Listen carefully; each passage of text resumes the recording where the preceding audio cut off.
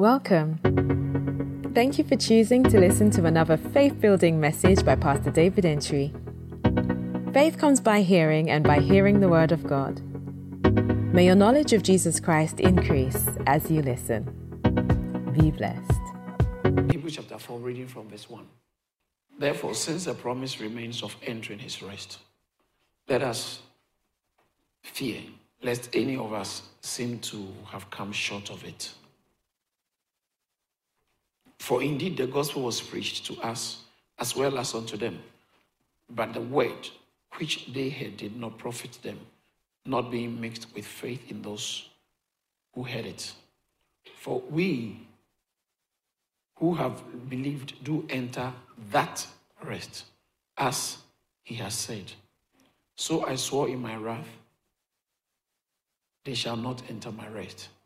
Although the works are finished from the foundation of the world, for he has spoken in a certain place of a seventh day in this way, and God rested on the seventh day from all his works. And again, in this place, they shall not enter my rest.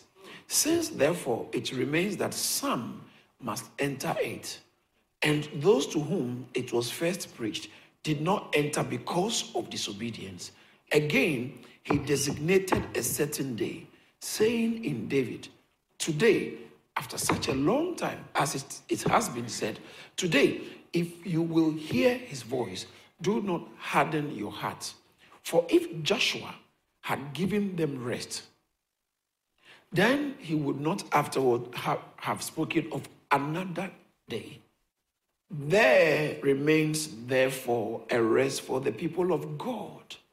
For he who has entered his rest has himself also ceased from his works, as God did from his. Let us therefore be diligent to enter that rest, lest anyone fall according to the same example of disobedience. Amen. Amen. I spoke last week about how practically you can safely jump from chapter 3, verse 6, straight to chapter 4, verse 7, 8, particularly verse 9. So chapter 4, verse 7 says that he designated a day, saying in David, today, after such a long time, today if you hear his voice, do not harden your heart. Verse 8 says that, for if Joshua, now that word Joshua, those of you who have good Bibles, you may see an italics around it or a number near it. And when you check the reference of what the number is saying in the verse, it says Jesus. The word Jesus and Joshua practically is the same, but in the Greek original, it's Yeshua. Okay. But it's referring to Joshua in the Old Testament, who took them into the promised land. But they didn't get the rest. So he's talking about Joshua. But some of your translations, it may even use Jesus or Yeshua. How many of you identify what I'm saying? Yeah, so you see Jesus, the same as Joshua. Okay, praise the Lord. Now, it says that after a long time in the Hebrews chapter 3, verse 6, it says that since we are the house of God, remember I taught you about how the house of God is not a building, but the house of God is a people. All right? The house of God is not a building. The house of God is a people. God has always sought for himself a people. But isn't it interesting? He calls it the house of God. Think about it. God's house. Why does he need a house? Because he needs an address, obviously. God needs to have an address. But his address is in heaven. His address, no, he wants an address on earth. Very interesting. That's where this whole thing is going. It's a house thing. There is something called the governing principle of the scripture. Let's all say that together. The governing principle. Say it again. The governing principle. You won't know what it means till I explain it. The governing principle of the scriptures is like when you are trying to read any legal document or reading a document, you must understand. So sometimes when you are about to do a contract between the landlord and it tells you that anytime you see this, it means this. So now, anytime they say the tenant, it's a governing principle. When you are reading the document, it helps you to know anytime that is referred. This whole document is about Charles and Frank. The document is a deed. It's all between two people, two parties. So all that anytime there's a dilapidation, you have to fix it. All those things is still between two people. It's the governing principle. And so to understand the governing principle of the Bible, it's necessary you have to know what the Bible starts talking about. So the governing principle of the Bible, you can pick it in the first two chapters of the Bible. It tells you the governing principle. And the last two chapters of the Bible. The first two chapters of the Bible and the last two chapters of the Bible. If you read it very carefully, you will end up finding out what this whole Bible is about. And this whole Bible is about house, God's house. A place God was... He wants a place for himself. So his interest is to create a place where he can be.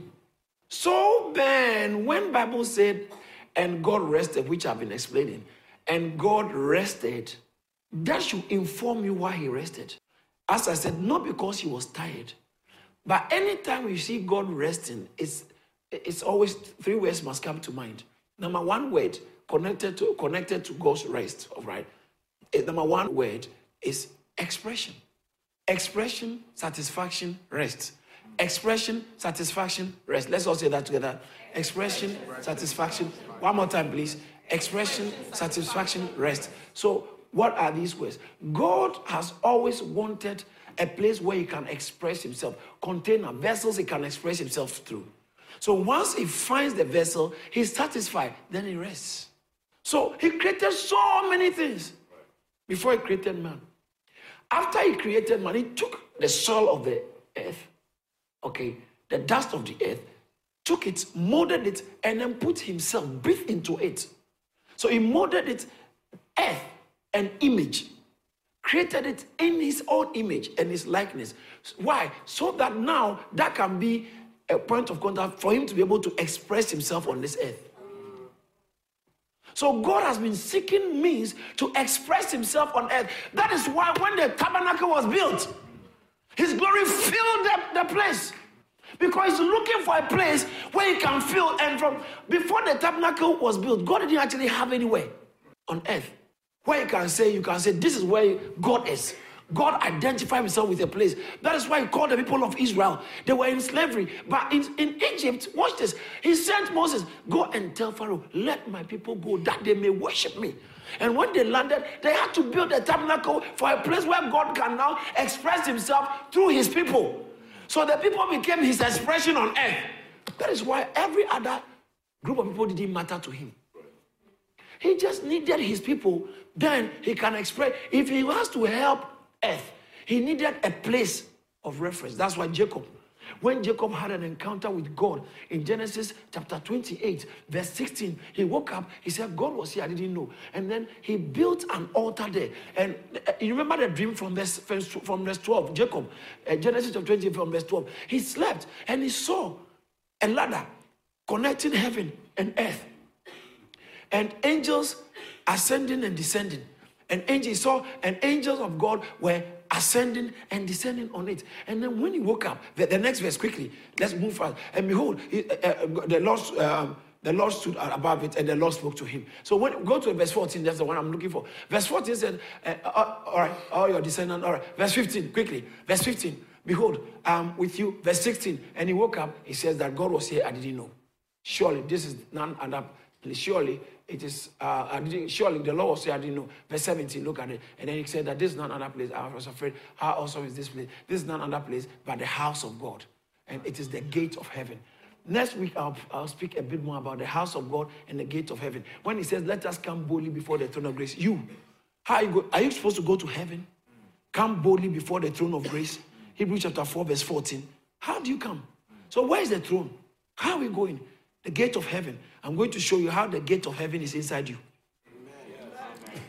but let's go. But put that screen on screen. Said he saw the angels ascending and descending, and he said, "This is none but the house of God." All right. God was showing Jacob something. Jacob was a very significant person. He was showing. So that when God revealed himself to Jacob, when Jacob had that experience, he knew that this was the house of God, okay? Okay, so God has always desired to have a house. Now, when we talk about a house, not like a place to go and sleep in, but a place for his expression.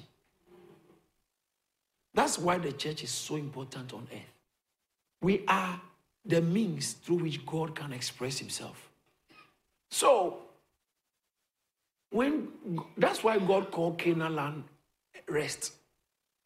Adam was I like this. Adam was a picture of the rest of God. So when God created Adam, he rested. That was a picture of the rest of God. It wasn't the actual rest. When I say it wasn't actual, it's a picture. The picture was representing an original image. It was a rest in type. And then they entered the Canaan land, which was also a type of rest. God had rest when he created Adam. Why? Because he's found a place. He's found a means through which he can express himself. God has always been wanting to express himself and have dominion. That's why I said, let's create Adam in our image and our likeness, and let them have dominion. That's God's agenda. A governing principle of the scripture, when you check, it's all about God expressing himself to have dominion. And then Adam lost it. And God called Abraham. And then started working. So Abraham, Isaac, and Jacob is all represented by Abraham. God called Abraham. Called Abraham to raise himself a people on this earth so that they can enter the Canaan and build a tabernacle, which was also a type of rest. It's a type of rest, but it wasn't the actual rest. Until he created the grounds that he, God himself, can now take on the human nature and come among human beings to become the rest that he's always looking for. So Jesus Christ, when he was walking on earth, it was actually God now is expressing himself. God took the human flesh to express himself, but he came himself in the Son. So when Jesus was walking on earth, it was actually God, Bible Emmanuel, God with us.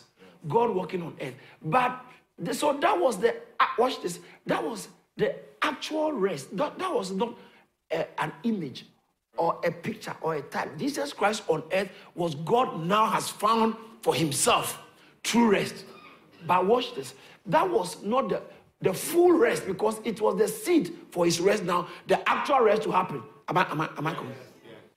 And Jesus Christ died through his death, burial, and resurrection, releases himself into you and I, so that all of us become the corporate body of Christ. So, as I said, the actual rest, watch this, the actual rest, everything you saw in the Old Testament was figurative. Right. What is in the New Testament, the church age, is the actual rest. Now, the actual rest also has 3 stages. It's growing. So, the actual rest, we have the church age, which we are in now. How many of us are born again? We are in the rest of God. Come unto me and I'll give you rest. So once you are in Christ, you are in the rest of God. The next stage is the millennial rest. Okay, the kingdom rest. The millennial rest. What's the millennial rest? I'll explain what it means.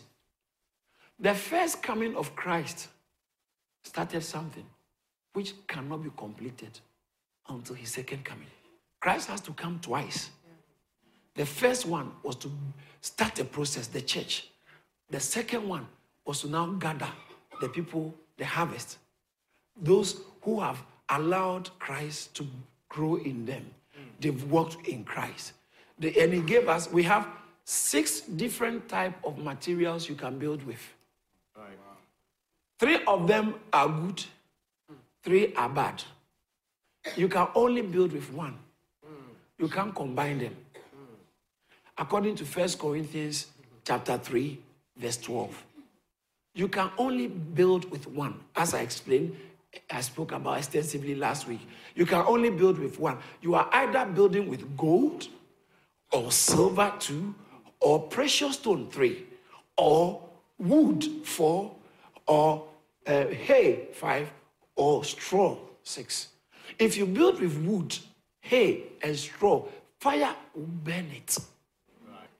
If you build with gold, silver, or precious stone, it will not be burned by fire. Fire just refines it, and you enter the rest of God. You enter the glory of God. Now, watch this. I have to, because of the kind of message I teach on, it is necessary because of its theological nature for someone to have a better understanding about certain things when it comes to theology or when it comes to Christian doctrine. I know I normally don't speak too much about it, but I have to a certain extent.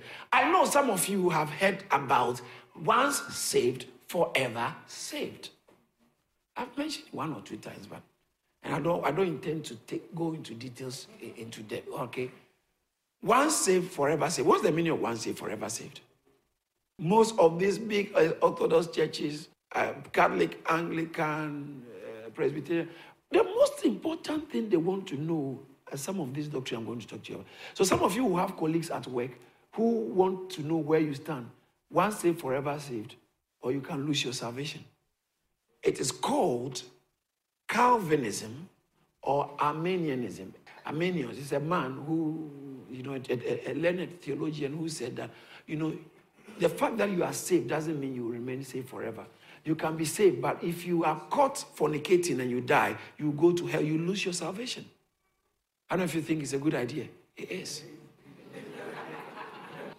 If you lied when you were boarding the plane, you lied that you use somebody else's passport and different date of birth. They say, are you sure? They say, I am the one, I am he. And then you go on board and the plane crashes. Guess what? It doesn't matter how many times you fasted, you have given, you have walked with Christ, and you are going to hell. It's a good idea, isn't it? Very fair. You can lose your salvation. That's Arminianism. And Calvinism said, you can't lose your salvation. It doesn't matter what you do. Grace is what saved you. You are not saved by what you did. You were saved by grace. So you can live anywhere. But Arminianism can quote the scripture and show you. Paul said, I preach. As I preach, I bring myself under. 1 Corinthians chapter 9, verse 27. He said, I bring myself under subjection so that I will not be a castaway. I will not be disqualified. So you can be in church and then they will quote Matthew chapter 7, verse 21, 22. So many will come to me and say, Lord, Lord, we cast devils in your name. Matthew chapter 7, verse 21 and 22. It says, for some who come, many will say to me, in that day, say that day. That's very important. Say that day. In that day, Lord, Lord, have we not prophesied in your name, cast out demons in your name, and done many wonders in your name? And what will I say to them? And then I'll declare to them, I never knew you. Depart from me, you who practice, King James says, iniquity. So your practice is what determines your enjoyment or where you go. See. So then you can say you are born again, but you can lose your salvation. You can lose your salvation. And so why do people say that you can't lose? And then one of the favorite scriptures is in Hebrews chapter 6 when we get there. Hebrews chapter 6 from verse 10 downwards. It says that if you have tasted the Holy Spirit, if you have tasted, there's no salvation for you again. So that means you can lose your salvation. There's no salvation for you again. And then actually, Hebrews chapter 4. Look, Hebrews chapter 4, verse 13. That's a very interesting text. Let's look at verse 3. Hebrews chapter 4. We are in Hebrews. That's what we are dealing with. We are dealing with Hebrews chapter 4. Verse 6, I'm looking. Verse 6. Okay. But Christ has a son over his own house, whose house we are. If. Say the if. Say if. It's conditional. All right. Conditional. I explained this. Conditional. So that he said, what is the condition? If we hold fast the confidence of our and the rejoicing of our hope firm to the end. So it's the end that determines whether you are saved or not. For we have become partakers of Christ. You see? The if. If we hold the beginning of confession, our confession steadfast to the end. So it's like, if you don't hold it to the end, you are not a partaker of Christ. But in the context, it doesn't mean that you can start, and because you are now in Christ, but because you didn't continue in certain works, you are going to lose your salvation.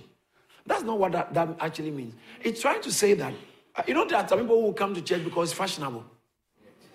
They will come and they will shout, but you know that this one is not a Christian. That's not the kind of people he's talking about. There are some who also come to church. They are not born again, but they think that they are. They are not born again. They just live. Christ is actually not. They have not accepted Christ into their. But by the mere fact that I go to church, I'm fine. Me too. We are fasting. I'm fasting. See. So then, how would you know? The end will tell you. Those who have actually been part. So it's not like when you stay to the end, that means you are part of it. If you are part of it, at the end, we will actually tell. If you are part of it, you will stay to the end. Do you understand that? That's the now. Back to this Arminianism. So Arminianism uses some of these scriptures to say that you can lose your salvation. Whilst Calvinism also take it to the other extreme, that once you are saved, it doesn't matter what you do. Jesus comes, we are all going. Heaven is heaven. You are going, you won't miss heaven. You won't miss heaven. We are fine. You are born again already, so now go and live like a devil when you can go to hell. And grace, that's sometimes the overemphasis on the grace message. Grace. It doesn't matter what you do, God loves you. But the true thing is, neither Arminianism or Calvinism. It's neither Arminianism or Calvinism, because you can actually miss out. Calvinism doesn't talk about reward, prize, or punishment. Yeah. Calvinism doesn't talk about punishment. And Arminianism also talks about, you just lose it. So it's neither Arminianism or Calvinism.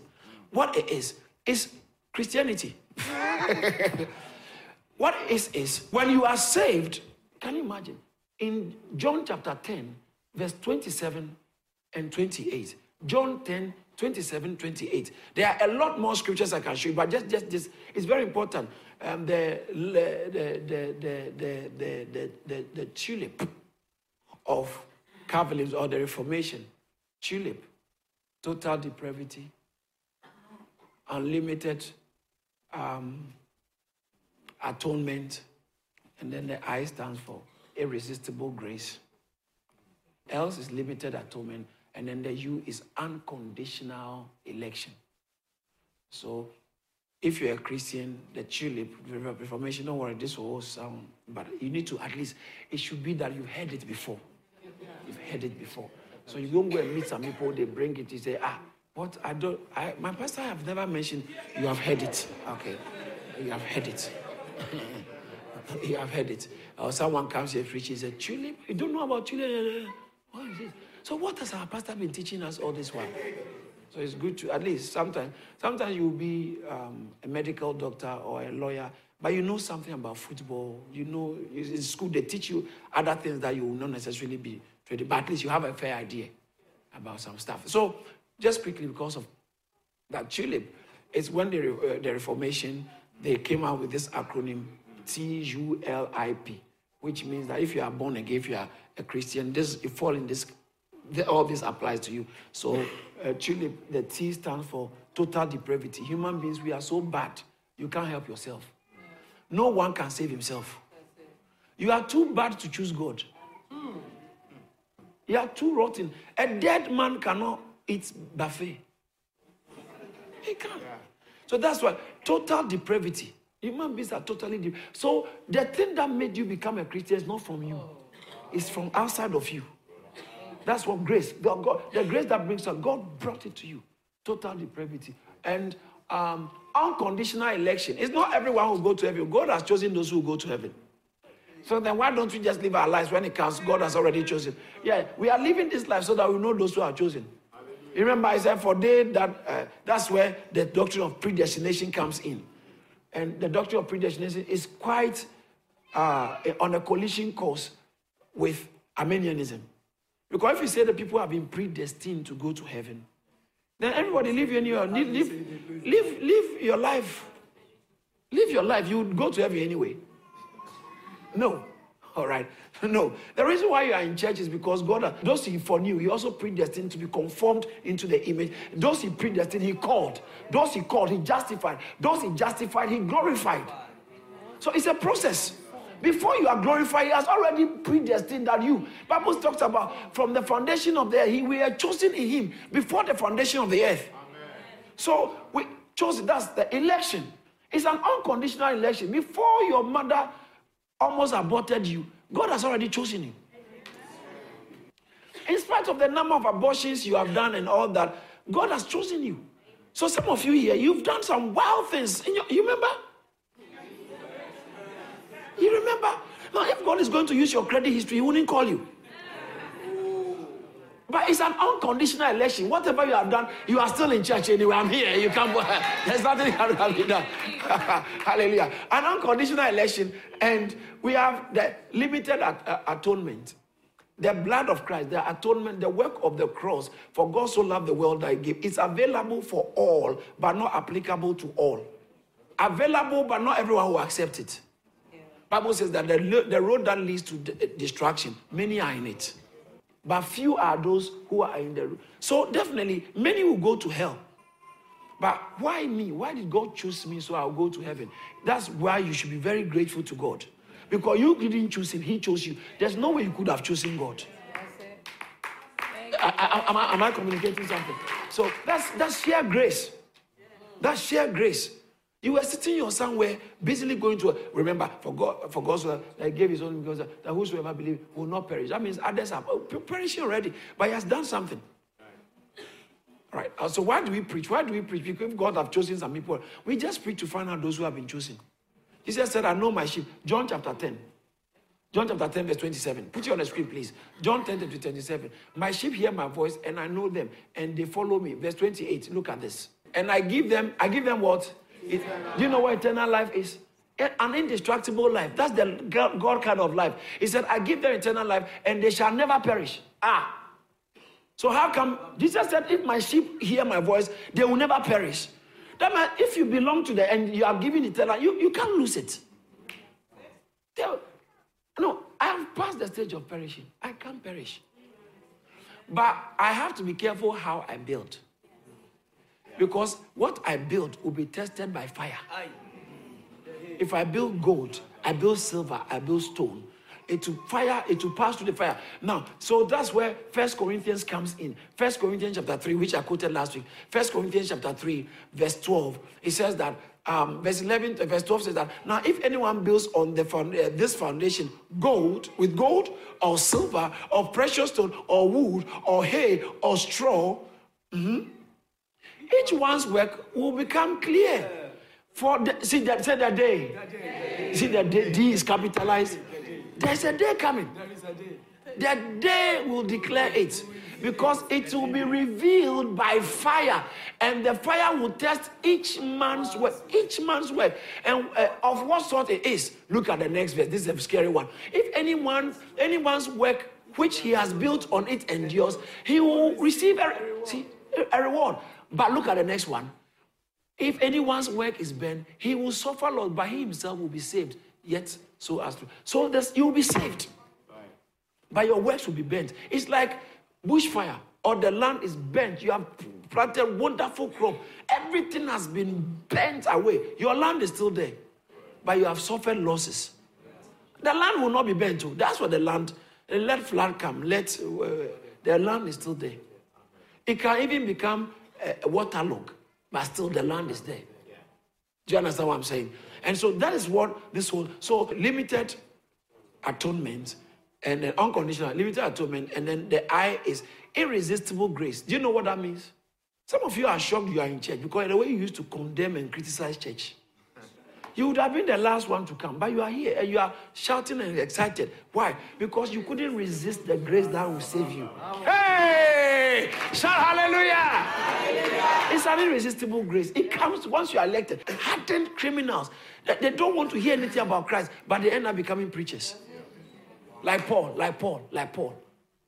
or Saul of Tarsus. Irresistible grace. Irresistible. You couldn't resist when the love of Christ, when the love of God was manifested through Christ in you. You couldn't resist it. And then the last one is the perseverance of the saints. You have to work it. Work it for a reward. Work it. Persevere. Persevere. Keep going. Keep going because you have been destined for eternity. Somebody say amen. So Arminianism and Calvinism is neither Arminianism and neither Calvinism. All right?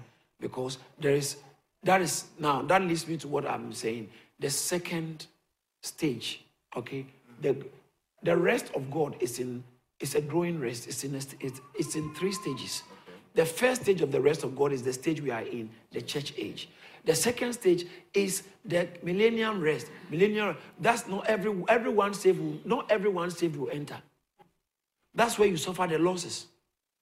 Only those of us who have grown, allowed Christ to grow and enjoy Christ well and live the life the way we should live, we enter the rapture. The rapture is not everyone who is rapturable.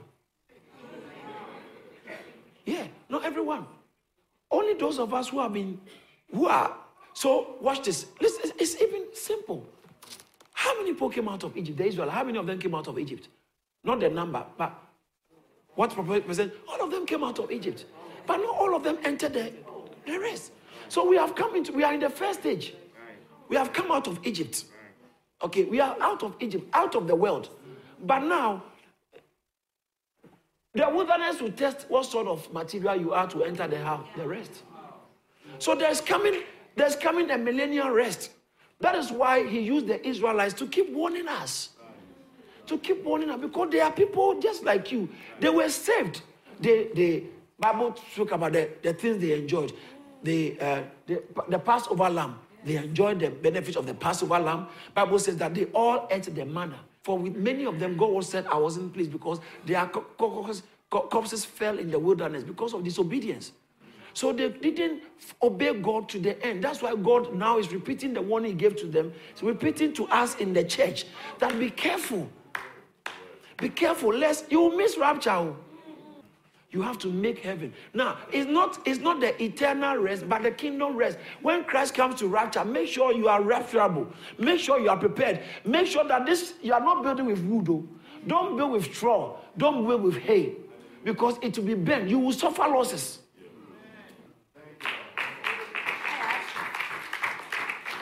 All this your fasting becomes like ashes.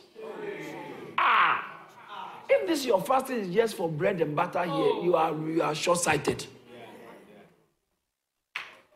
That's true. Persevere. Press on. Press on. Remember, I preached the message, the arena is packed. They are observing us. Press on. You can't let them down. Press on. Now, because I need to finish these 3 stages of the rest, okay? Let me go a little bit, not too much, but just a little bit of theology again, briefly, before I end this thing. Now, the universe has 3 stages. The first stage of the universe was the pre-Adamic stage. So, I don't think I really preach this because sometimes I don't like going to all this kind of stuff. But sometimes it's just good for you to hear so that you can go and do your own research later on. All right.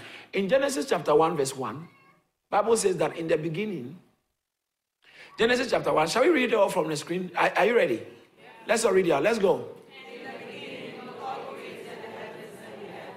Again. In the beginning, God created the heavens. Louder. In the beginning, God created the heavens and the earth. But look at the next verse. Verse 2. And darkness was upon it. No. God created and it was without form. So, theologians believe, scholars believe that it's called the gap theory. Between Genesis chapter 1 and Genesis chapter 2, thousands of years. Some even believe that's where they fit dinosaurs. They fit dinosaurs who are thousands, they fit in there. Because God created, and when you read Isaiah and Ezekiel, when you read particularly Ezekiel, it talks about how when Satan was cast from heaven, he came and made the land, the earth desolate, destroyed things on the earth. So the first creation, when God created, and then Satan was cast and he fell on the earth, he created havoc. Then God said, so the earth was without form and void. Some theologians say that tohu va bohu. Okay, the earth became void, not was. It became tohu ba. The earth became, because God would not create something that is void and empty. So Genesis chapter 1, God created heaven and the earth. Genesis chapter 2, so between chapter 1 and chapter 2, it's called the gap theory. There are millions or thousands of years between the two. Then God created, God said, let there be, there was light, and did everything and put Adam there. Now, between that stage till the end of the millennium is the second stage of the universe. And then the third stage of the universe is the eternal rest, when the new heaven and the new earth, called the new heaven and the new earth, will be released, and then the new Jerusalem will be released. I'm going to tell you what the new Jerusalem is in a minute. So the three stages. So the second stage is where we are in, from the time of creation of Adam all the way. So God created this for his expression. And then there's going to be the third stage, when everything, the final stage, that is when, listen to this very carefully. So remember, the second stage of the rest of God, not everyone will enjoy it, even though not every Christian will enjoy it.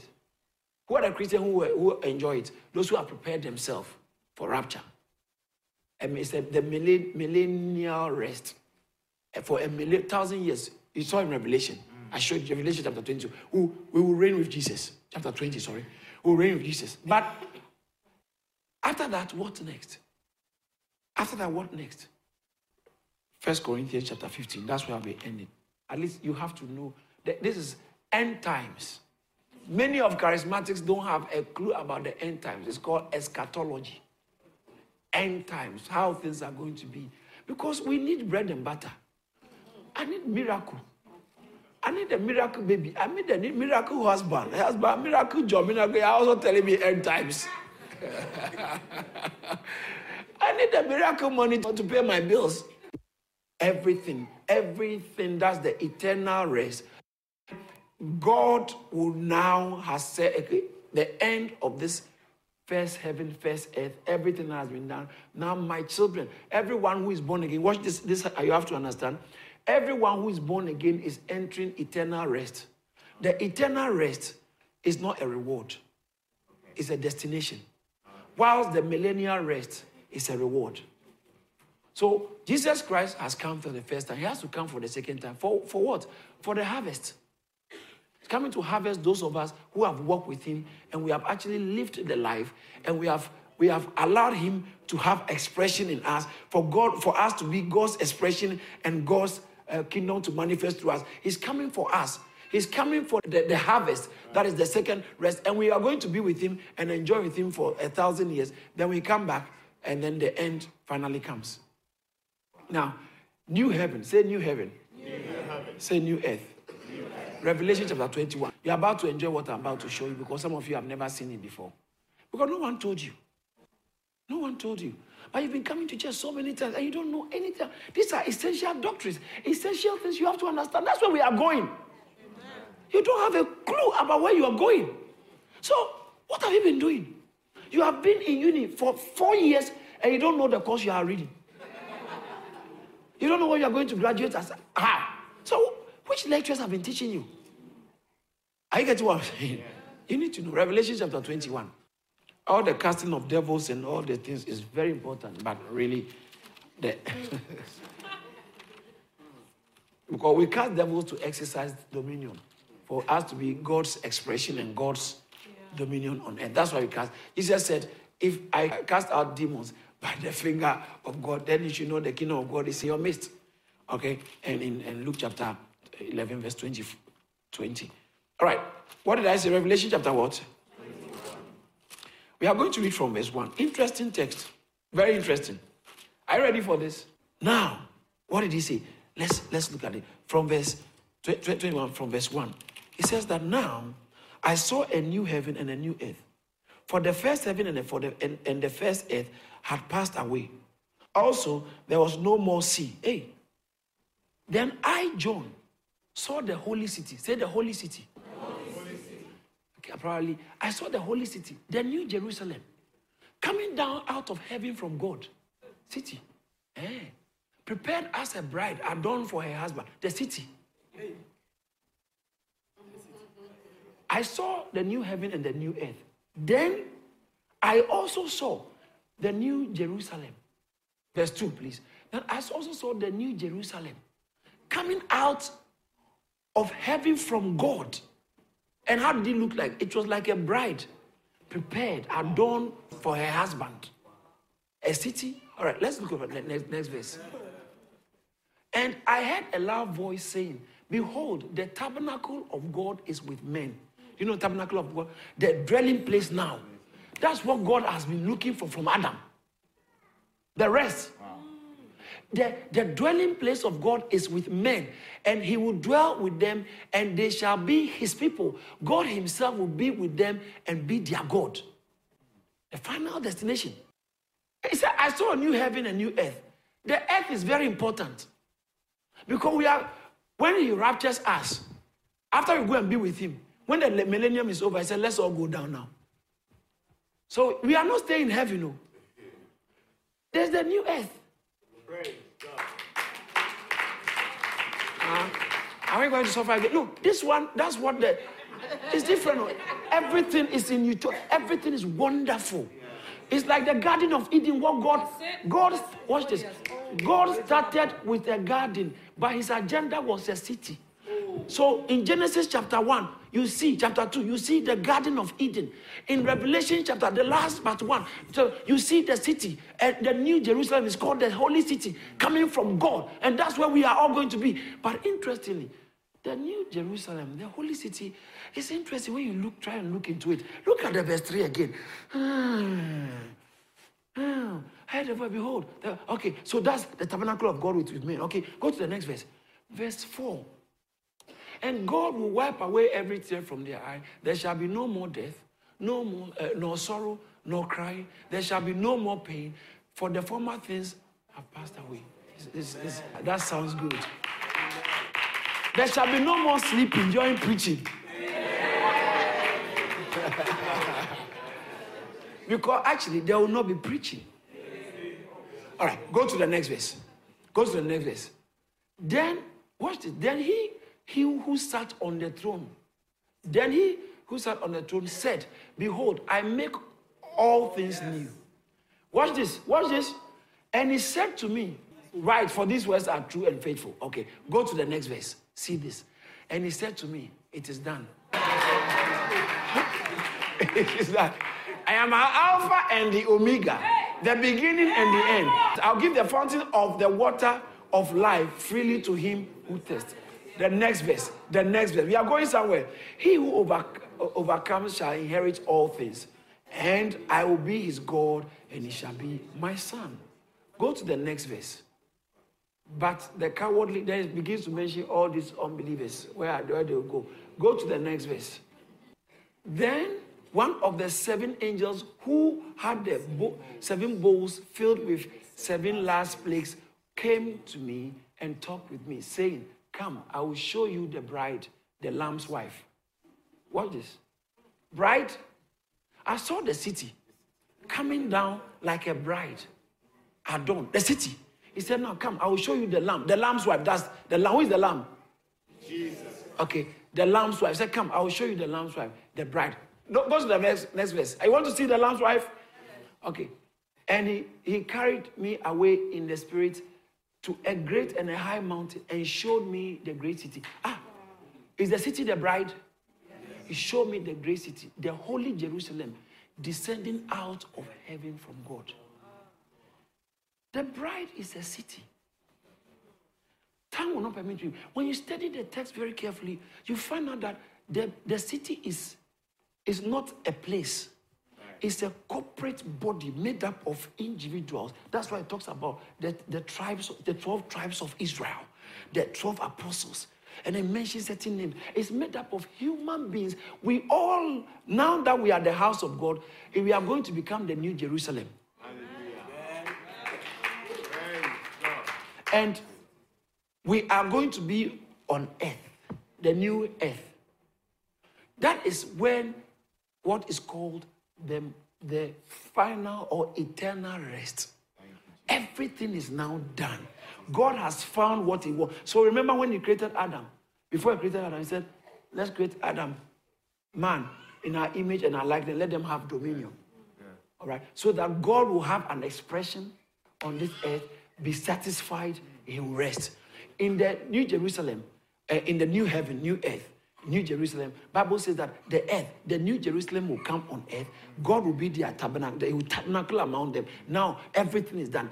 God has finally landed in his eternal rest. Satan has been put in the lake of fire. Everybody who is not born again they are all in the lake of, and it will be, and when you read Revelation chapter 22, Bible said there's no sun in the city. There's no moon, no light, because the sun, the Lamb himself is their light. Hey, you don't want heaven? That's the heaven. But that one is for everyone who has believed, who has Christ in him. But before then, before the eternal rest, there is this millennial rest which you and I must make it into. That is why, now let's finish on Hebrews. Hebrews chapter 4, he says that, verse 9. Hebrews 4:9. There remains therefore a rest for the people of God. Verse 10. For he who has entered his rest has himself also ceased from his own works, as God did from his. Okay, God rested when he. So if you enter God's rest, that's not about us anymore. We also cease from our works. Now look at verse 11. Let us therefore be diligent to enter that rest. Now, this rest he's talking about in Hebrews chapter 4, verse 9 to, or from verse 4, verse 1 to actually verse 11. This rest is not the eternal rest. He's talking about the millennial rest. He said, let us labor. Other than that, even though we have been saved, we will fall short. In Galatians 5:4, it says that be careful lest you fall short of the grace of God. You fall short of Christ. Galatians 5:4. So you can fall short of what you have been called to enter into, which is you have become estranged from Christ. Like a husband and wife, they are logos. You have become estranged from Christ. You who attempt to be justified by the law, you have fallen from grace. So here, he was warning us, we have to be careful so that even though we have been saved, we don't miss out on the millennial rest that is coming. Strive to enter that rest. Strive to enter the rest. Then it goes to the verse 12, which is a whole new thing. Then it's for the word of God. Next week, I'm going to show you the word of God. It's living, it's sharper. What does he mean by that? Because what has it got to do with we being the house of God and entering the rest? Because the word of God is living and sharper. You have to be determined that you are entering the next stage of the rest, which is the rest for prize or the rest for judgment. But I am working for a prize, so I can reign over 10 cities or 100 cities. I'm going to reign with Christ. I don't know about you, but I want to work hard so that I can enter that rest. Amen. Did somebody receive something? Is there anyone here who also wants to enter that rest? You want to work hard into that rest? So shall it be according to your works. In Jesus' name, amen. Every man's works will be tested, not every man's faith.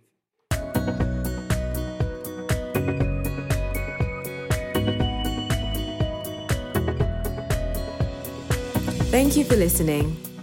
To hear more from David Entry, follow him on Facebook, Instagram, Twitter, and LinkedIn. Why don't you subscribe to our YouTube channel at Charis Church and subscribe to our podcast so you are always up to date. Be blessed.